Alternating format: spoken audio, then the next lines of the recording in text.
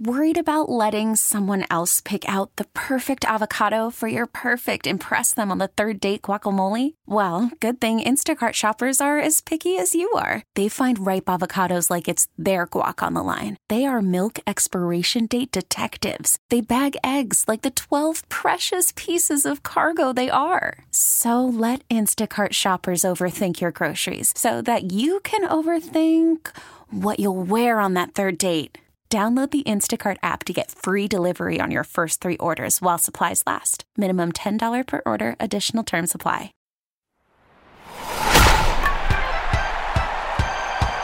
Welcome to America's Best Baseball Podcast. We take you behind the scenes in and around Major League Baseball with former big league manager Kevin Kennedy and veteran baseball broadcaster Rich Herrera. This is the only weekly podcast hosted by someone like Kennedy who played, coached, and managed in pro ball. So we can take you into the manager's office for a real insider's view of baseball, alongside a veteran baseball broadcaster like Herrera who has covered the game from coast to coast. So let's talk some baseball with your hosts. Here they are, the skipper Kevin Kennedy and Rich Herrera. Welcome, everybody, to the All-Star Game Selection Let's Complain About Everything in Baseball edition of America's Best Baseball Podcast. I'm RBI Rich Herrera. That's the skipper, Kevin Kennedy. Skip, I'm not being silly or anything, but I love the All-Star Selection show, and then I kind of laugh and scoff at the immediate, this guy got snubbed, this guy's not going to go, this is a travesty, knowing by the time we get to Washington, D.C., it all works its way out. Everybody who deserves to go usually gets to go to the All-Star game. I think that's pretty much true, Rich. You know, some people out here in L.A. were talking about Ross Stripling is not on the team yet, but Doc Roberts, Dave Roberts, goes by the nickname of Doc because of his initials, DR, for people that don't know why they call him Doc, by the way. Oh, I never knew that. That's the reason, yeah, DR. Yeah, that's the reason. That's why they call him Doc. That's pretty good. Yeah, so a little trivia right there. Hey, first 20 seconds of the show, you learned something today, folks. Well, that's your all-star manager of the National League, so I thought people that should know that because a lot of people call him Doc. I still call him Dave. I've known him for, 25 years, but I have a hard time calling guys by their nicknames, just like Rick Monday when I work with Rick. We talked about that last time that, what's everybody else call him? Mo. Yeah, Mo. Even in his email, he has Mo as part of his email. I have a tough time doing it. You know, I've known him for longer than probably anybody else that is around him at Dodger Stadium. Yet they all call him Mo, and I have a tough time doing it because I don't know. I just like to call him by his real name, and I was never his roommate like Steve Yeager. You know, Yeager will call him Mo, but, when you're a roommate and you played with the guy and all that, that's a different story. Are you a nickname guy, though? No, I was called by my name. Wayne Krenchicki, the former utility infielder that played about 8 years in the big leagues with Baltimore and Cincinnati, came up when I did. We actually roomed together at one time. He nicknamed me Shooter back in my AAA days in Rochester, and there wasn't for drinking shots of tequila or anything like that. It was because I was a catcher and I could shoot him down. I had a really a good arm and I was very accurate, and I had some really good years in AAA throwing people out. So he was a second baseman, so he nicknamed me Shooter. That caught on. My manager, Doc Edwards, one of my managers, Doc Edwards, called me Shooter. And every time I used to see Doc when I was managing in the big leagues and he was scouting, he would yell at me, "Hey, Shooter!" And I knew who it was. I knew somebody that knew me from Rochester, or one of my teammates. It was from one of my old teammates from Baltimore that was calling me. But nobody in L.A. knows me as that. You know what they call me out here, Rich, and I didn't create it, is the skipper. Yeah. Skip, you call me that. I call you that. And, that's a sign of respect for a manager. Yeah, and I do answer by that. Roger Clemens always, to this day, when I talk to Roger, he calls me Skip. And a lot of people at Fox working on TV would call me Skipper, but I remember one of the head wardrobe ladies, always wondered I've worked with her about 5, 6, 7 years, and they go, by the way, she would always call me Skipper too. Said, "Hey, Skipper, your suit's in your dressing room. We're all set to go." I said, great, and she finally one day, she said, by the way, is your name Skip? Why do they call you Skipper? I said, no. I said, it's a baseball term for a manager. It's an old school baseball term out of respect. The manager, skipper of the ship, like leader of the ship or whatever, captain of the ship, skipper of the ship. It's a sign of respect for a baseball manager. And so that particular day, she learned something. So she didn't know why she was calling me Skip. She assumed my name was Skip, like Skip Schumacher or something like that. Awesome. No, yeah. Were you a IE or Y guy like Richie or Billy? Everybody got an IE after their name or a Y? No. My name, people call me Kevin. Sometimes, but I mean, would you call people, because in baseball, a lot of people will get a Y at the end of their name, and shortened. People would call me Richie. Joe Manning still calls me Richie. It's funny you say that because Bob Uecker, whenever he sees Rick Bunday, in fact, we'll work together in Milwaukee right after the All-Star break. Rick and I'm always on the Milwaukee trip, and so is Rick. And we always love seeing Bob Uecker, and Bob will come into the booth, or we'll see him at dinner before the game, and he calls Ricky. Yeah. Hey, Ricky, and he always calls him Ricky. So I don't know if a lot of people called him Ricky. I never heard him call him Mo, but I've heard him call him Ricky. So, no, I didn't do too much of that. When I had John Valentin or Mo Vaughn or Mark Greenwell, I guess with Greenwell, sometimes we call him Greeny, but I usually called him Mike. I usually call guys by their name. Roger Clemens, to this day, most of the time I'll call him Rocket because that was his nickname. And, I still remember to this day, whenever I hear Elton John's song called Rocket Man. Right. That's the song that we'd be playing when Roger would warm up for his 8 warm-up tosses for the beginning of a game in Fenway Park. And I always go right back to those memories of 1995. He's calling right now, by the way. I always go back to those memories of 1995 when we were having a really good year that year, won the division, and he would take the mound and that song would be playing. It just gave me a good feeling. It's one of those feel-good moments for me that I flash back 20 some odd years. What happens when you hear Sweet Caroline? It's just still a good song for me. And at that point in time, it wasn't a big deal for us because that wasn't really it was more the 04 ball clubs thing, right. Dirty Water was always big because there's Boston in it. Boston, that's my home. Right. But Sweet Caroline was more of a thing that happened in the 2000s long after I was gone. But this is all in Boston, everybody. The songs they play at Fenway Park. Yeah, exactly. And that memory I have of Elton John's song Rocket Man is Roger warming up and then Johnny Pesky sitting right next to me, and God rest his soul, I love that man.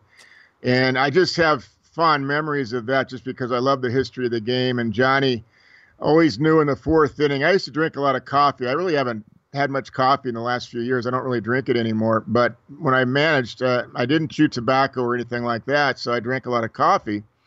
Not that I was tired, but it was just kind of my thing. I drank coffee. Yeah, it was out of habit. And I'd start the game, bring out my cup of coffee as the game is hearing that song, as I mentioned. And then Johnny Pesky would sit right next to me on the camera well, as I would be standing up. He'd sit right next to me. And the first thing we would do is guess the attendance that day. And I might say 33,408. And he would say, no, I played here. It's 34,112 or whatever. And then when the announcement would come about the 5th inning, usually Johnny was right, but if I beat him once in a while, I'd say, how the heck, I've only been here 2 years. How the heck could I beat the great Johnny Pesky and no more how many people are in that ballpark? Just little things like that are memories you think of, really stupid things, but just stuff we had between each other. And then always in the 4th inning, because I've always liked 4s and 8s, he knew I would always want my second cup of coffee in the 4th inning. That would be my last cup, as a matter of fact. I'd kind of just nurse it. And he'd go in, he goes, hey, Skipper, it's the 4th inning. And he'd go inside and he'd get me a fresh cup of coffee and bring it back out for the 4th inning. Just things like that, That is awesome. Yeah, nicknames are fun, but, as a player, shooter in the minor leagues and as a manager, skipper from being a manager in the big leagues. But that was mostly the TV people that called me that. And you still call me that. So I take that as a sign of respect. And I get it once in a while from people that have known me from the past, from playing and managing a little bit. Some of the guys I had in AAA and Albuquerque as well will call me that once in a while when they see me. But I always think it's kind of cool when Roger does, because he's really old school out of respect in that regard. He still calls me Skipper to this day. I don't know that he's ever called me by my first name, as a matter of fact. I not even know your first name. Yeah. It's they're fun. They're fun. But I don't remember calling too many of my players by, cute nicknames. I mean, yeah, Jose Canseco or Juan Gonzalez, or I didn't use Gonzo because every Gonzalez in the big leagues was using Gonzo, right? So I would just call him Juan, So there you go. See, this is the left brain, right brain coming out of an accountant who's very organized. I guess so. Yeah, exactly. There you go.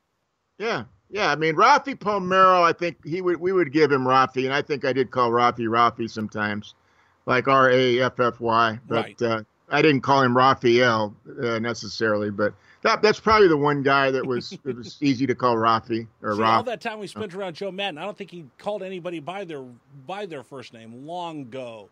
He had a name for everybody under the sun. So I always took it this way with nicknames. If I knew the guy really well and played with him and all that, then it was okay. I always took it as, I'm not going to try to be in the in crowd with that guy because I didn't really know him that well. When I first got working with Rick Monday 7 years ago, I didn't know Rick on a personal basis. I'd never been to dinner with him. Now I've been to hundreds of dinners and lunches with him. We're really close friends, so it would be really easy for me to call him Mo. And once in a while when I text him, I'll say, hey, Mo, what do you think about this or that?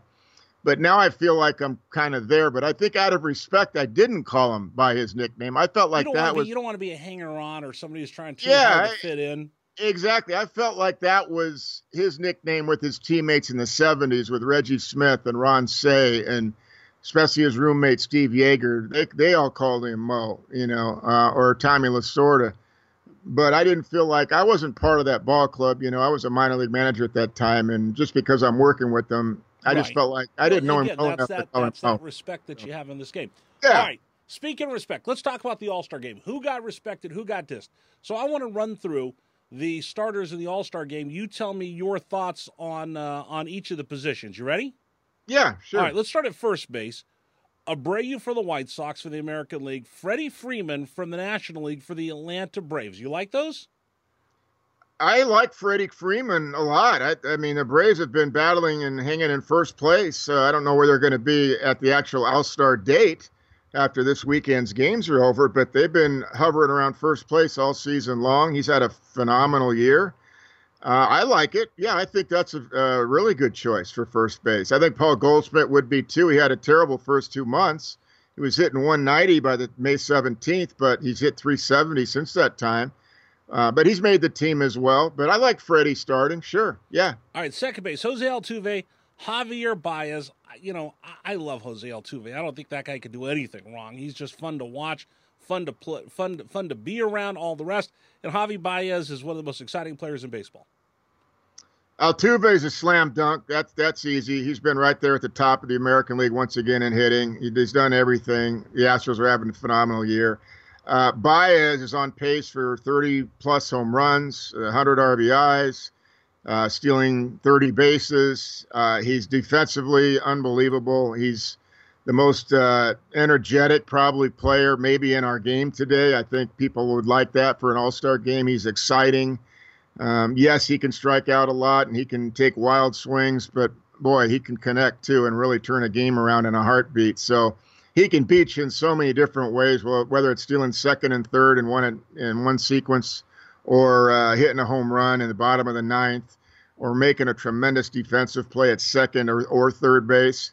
And he's the best tagger as far as tagging out runners that I've ever seen. What do you mean? Well, let's just take a catcher throwing a runner out at second base. He's as quick as I've ever seen a guy take a ball and get the ball down. It's like the ball landed in his glove on the tag. That's how quick he is.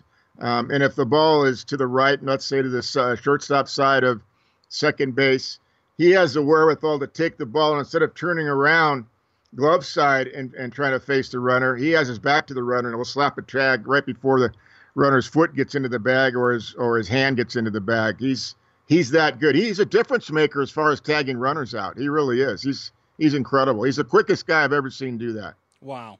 Let's go to third base. Jose Ramirez from the Cleveland Indians, Nolan Arenado for the Rockies. Pick one. Which would you want on your team right now? And that's a tough choice.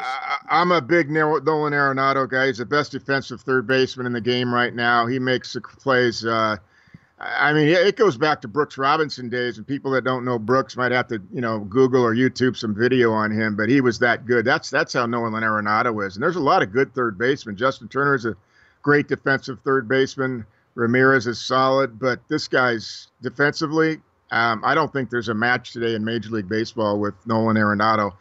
And offensively, yes, he hits a lot of home runs in Colorado, but this guy is just a fantastic, big-time talent all the way around. He was my preseason pick for National League Rookie of the Year on the satellite radio that we do on Sirius XM. I don't know if that's going to happen, but they are battling back now, so they're still in the race for the NL West. So a lot can happen here in the final 66, 67 games that most teams are going to have post-All-Star break.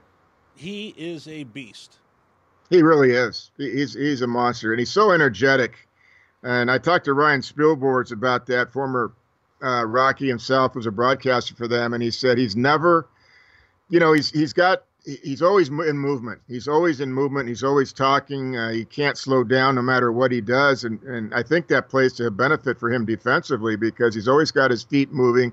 He's always prepared for the play. He has great anticipation of where the ball should go, if runners are on base, etc. I don't think I've ever seen him make an error.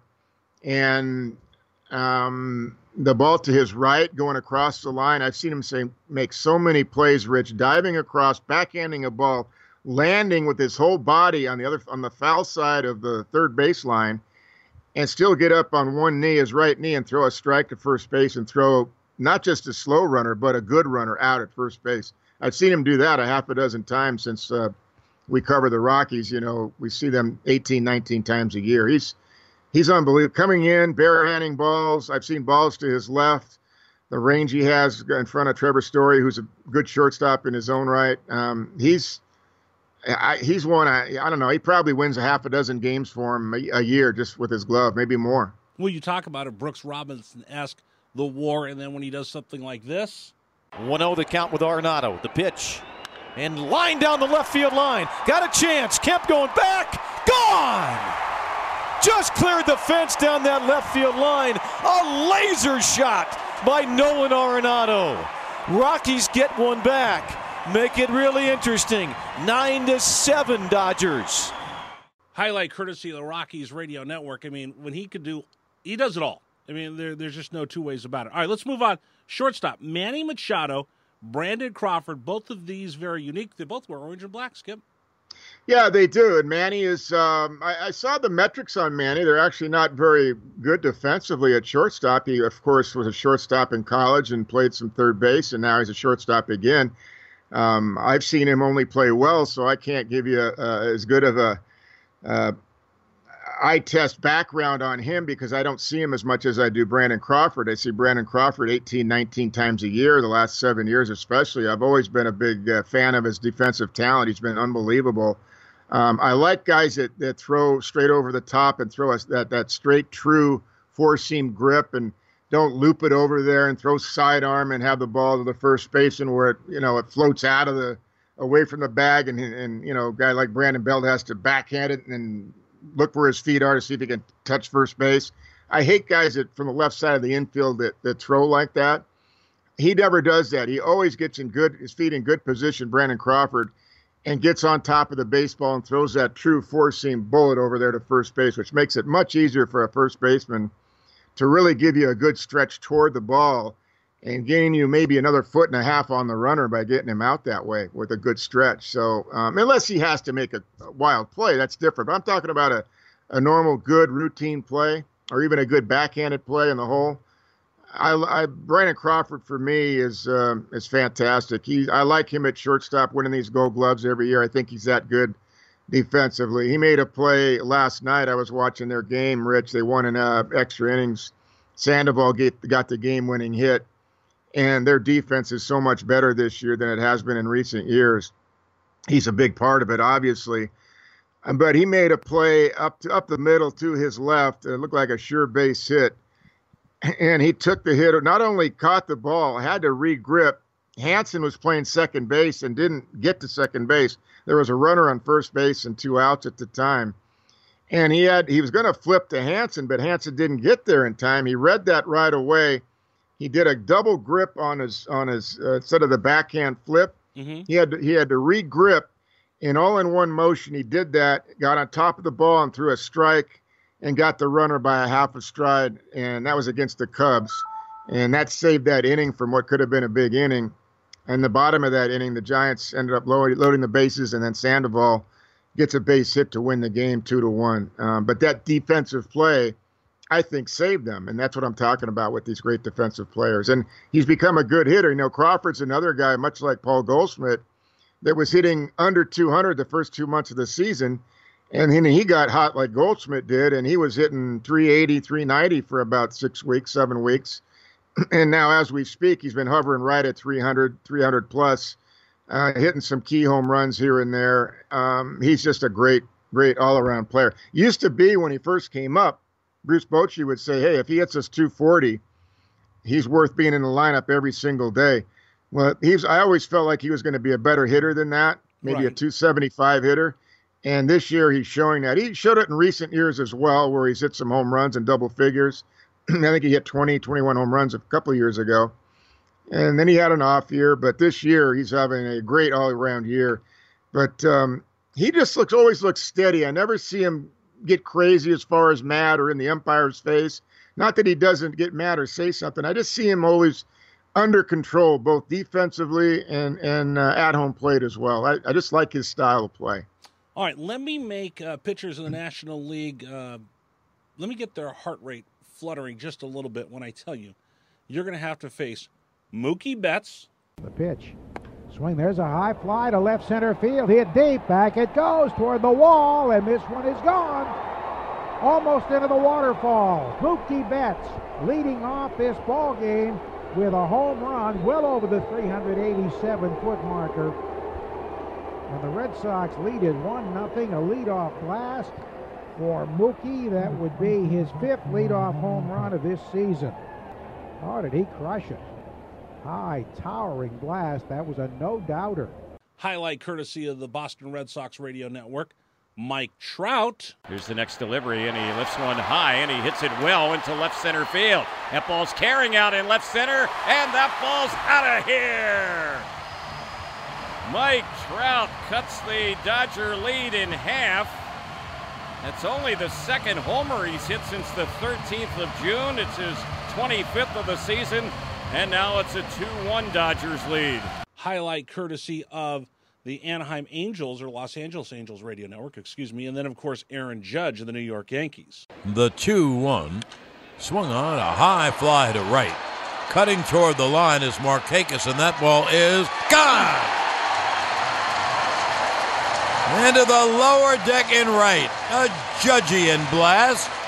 Aaron Judge homers to right field to increase the Yankee lead to 6-2. Highlight courtesy of the Yankees radio network. Skip, which one of these guys is scarier for you? Because all three of them would scare me if I was a pitcher. All right, give me the names again. So let's walk through and make sure we know Betts, Trout, and Judge. I mean, that's a murderer's row right there. Well, here's the thing about all-star games is that you've got the best pitchers in the game facing the best hitters in the game, and I'm always a pitching guy. I always think, and I think most people probably believe this in baseball, that good hitting gets stopped by great pitching, and we're going to see great pitching, not just good pitching. We're going to see great pitching. So, the one guy with the shortest swing in the game is still Mike Trout. Why is a short swing important? Because if you're a guy that throws 98 miles an hour or 100 miles an hour, or like Hicks does of St. Louis, 104 miles an hour, the shorter the swing, the better chance you have a chance to barrel it up and hit it square on the barrel.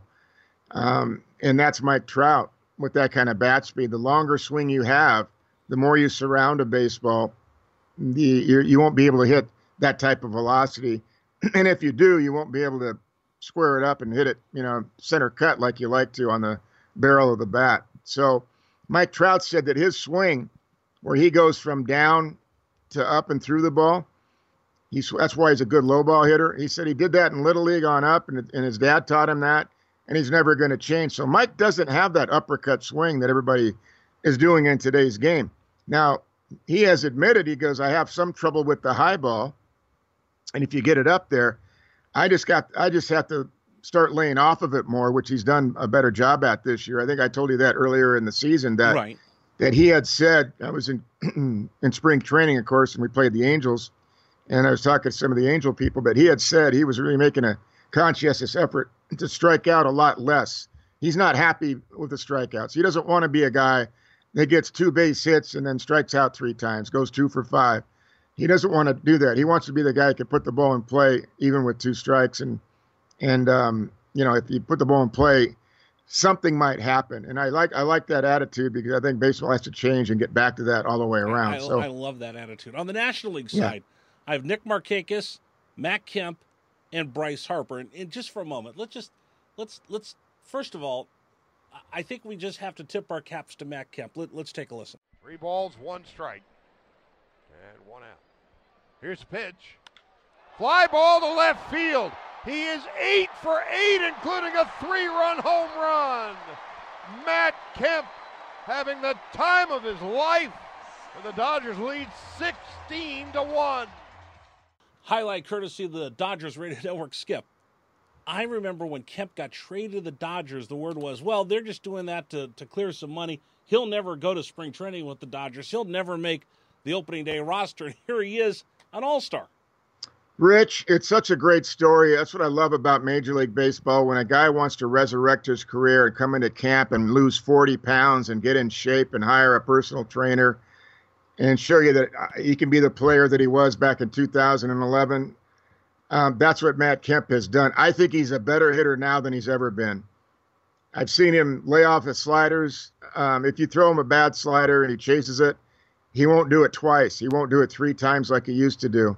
The last few years, he's averaged 275 with about 18, 19 home runs. That's basically what he did in Atlanta.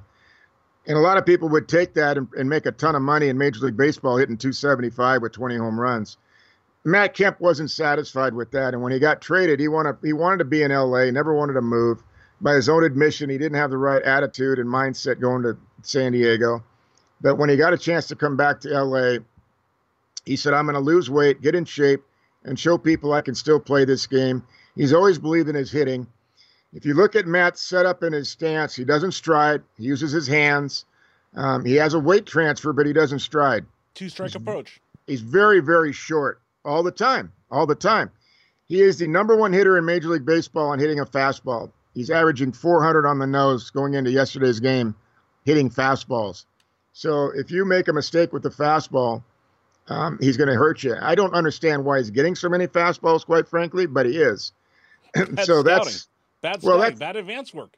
That's algorithm scouting. That's not eye test scouting. Yes, that's not the eye test. Absolutely. I've talked to scouts that are going around these days because of the trade deadline coming up in person, guys that I've been doing it for 30, 40 years. And I said, what is it with Matt Kemp? Why can't you guys, why don't these guys know that he's going to kill every first pitch fastball? And they said, Kevin, all we can do is put our reports in. From there, the algorithms take over. And I said, well, the algorithms aren't working against Matt Kemp because not only is he deserving of starting in the All-Star game, and for me, of the guys you just mentioned, in all respect to all of them, he's the most dangerous guy because I've seen Matt now. You might get him 0-2 like what happened 2 days ago against the Angels in the 9th inning on a good slider from the kid that came in, Justin Anderson, who has a really good slider and a big arm. He's closing for the Angels now. Threw in a nasty slider. He swings in the dirt. Another slider for strike 2. Third slider was up a little bit. Matt was ready for it, rifled a single in left field, put the tying run on base. As it turned out, Cody Bellinger hit a hard rocket to second base, 4-6-3 double play. But the Dodgers almost came back because of that. because of what Matt Kemp did. And he's never seen this kid, Anderson. So point being, he's making adjustments on the fly. He's going to right field now with 2 strikes. He's got the same power he always had, a dead center field, left field, right center field. And he's the most dangerous guy to me of the 3 you mentioned. Markakis is having a phenomenal year, and I'm glad he's being honored this finally as an all-star. Very dangerous, going the other way, tough on lefties too. He hangs in there on lefties. But Matt Kemp is having an MVP type year. If the Dodgers win the division, and I know the voting doesn't count going into the playoffs, it's the last day of the season when the voting has to be in on MVP. But I don't see Matt Kemp slowing down. And if people don't make an adjustment on Matt, they're really in trouble. If they do make an adjustment on Matt, Matt will make an adjustment back, which is something that he didn't do in the most recent years. All right. Now, you said that I agree with everything you said about him. I'll throw this out at you. My guy to be the MVP in the game, I'm going to call it right now, Bryce Harper. Let's take a listen. The 0-1, launched to deep left field. This one way back. It may go, and it is gone. Bryce Harper's got 20 home runs. He's back in the National League lead. An opposite field 3-run shot, and the Nationals a 10-0 lead over the Phillies here in the 4th inning. Harper launches that one to left. Not much doubt about it. RBIs 47, 48, and 49 on a 3-run Harper homer. Highlight courtesy of the Nationals Radio Network. Skip, he's playing at home. It's his stage. It's his house. I expect huge things from Bryce Harper. Well, I saw a better swing recently. I saw him go to center field and not pull off the ball so bad yesterday and go out of the ballpark. And I heard FP Santangelo, their game analyst working with Bob Carpenter, who I've known for a long time, and FP said that recently he's been doing that, staying on the ball better. If he does that, he's still always going to hit his home runs. I think it looked to me like Harper was trying to hit 45 home runs and not worry about the batting average. But I think even he probably would say, you know what, I don't want to end this year going into free agency being a 215 hitter with 45 home runs. I think he knows he's a lot better than that. So you may have a good point there and be right, Rich, because it's in his ballpark. And I'm sure that Dave Roberts will give him the opportunity to play all 9 innings if he wants to. Sometimes guys don't want to, but in your own ballpark, why wouldn't you want the 4 at-bats? Take them all in front of your own fans. Yeah. Absolutely. 3 at least, I'm sure. Oh, yeah, he's got to. But why not take them all? Now, Matt Kemp, I'll pick Matt Kemp as going to be the surprise and the MVP of the All-Star game. Number one, I think he, too, will probably get 3 at-bats from Dave Roberts, but he will come out for defense where Bryce Harper won't, because that's what happens during the season. Matt is a better defensive player than he has been in recent years, but he's not the guy he was when he won a Gold Glove playing center field many years ago. But he's still very good. He's still very adequate out there, if not above that, in catching what he gets to. He just doesn't have the same breakaway speed. He's got arthritis also, I think, in both hips, if not one of them. And the toll of, sliding and running and all that he has done in the past has created arthritis like a lot of us have, including me. Mine's from squatting and catching, not from running. Right. Well, you ran a little bit. Come on. But there you go. But Matt is that good against pitching he hasn't seen before. That's why I'm going to pick Matt. All right, 2 catchers, Wilson Ramos of the Rays and Wilson Contreras of the Cubs. Give me your thoughts. I love that Wilson Ramos is back in D.C. because he was a good player for them, before he got hurt. There's a strong relationship with the fans and Wilson Ramos. They love Wilson Ramos. Credit to Tampa Bay, and Wilson has said this, that he's really happy that Tampa Bay gave him a 2-year contract and gave him an opportunity to get back on track. He's having a great year. He got his eyes checked back in his days with D.C. They fixed some things with his eyes, and he became, after that, a very, very good hitter with power. Not just a guy that could hit for power and hit 220, but a guy that can work the count, take some walks, hit for a better batting average, and hit for power. So I'm really happy for him. Contreras is a good catcher. Recently got his numbers up there better. Didn't show a lot of power until recently, last couple of weeks. Good catcher, likes to throw behind the runner. Overall, I'd like to see him work defensively a little bit better, where his technique is a little bit better in blocking balls. Sometimes he backhands pitches to his left, to his glove side, instead of turning the glove over, things like that. But I think in time he'll learn that. But I'm pulling for Wilson Ramos in this game.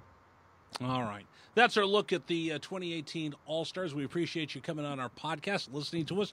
Make sure you tell your friends. It's America's Best Baseball Podcast.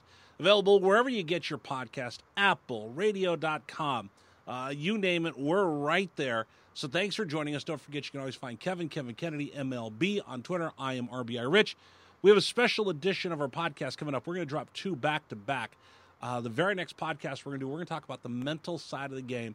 You're going to want to listen to it because we're going to take you inside the dugout, inside the manager's office, inside the batter's box, inside the game, like I don't think we've ever done before. So make sure you keep an eye out for that edition of our podcast coming out as we drop both of them this week. So thanks for joining us on America's Best Baseball. Thanks for joining us for America's Best Baseball Podcast. Our podcast was produced by Braden Suppernant. Find us on Facebook at America's Best Baseball Podcast. You can find Kevin at Kevin Kennedy MLB on Twitter, and you can find Rich on Twitter at RBI Rich. Spring is a time of renewal, so why not refresh your home with a little help from Blinds.com? We make getting custom window treatments a minor project with major impact. Choose from premium blinds, shades, and shutters. We even have options for your patio, too. Blinds.com invented a better way to shop for custom window treatments. There's no pushy salespeople in your home or inflated showroom prices. Our design experts can help you find the perfect window treatments on your schedule. We'll even send free samples directly to you.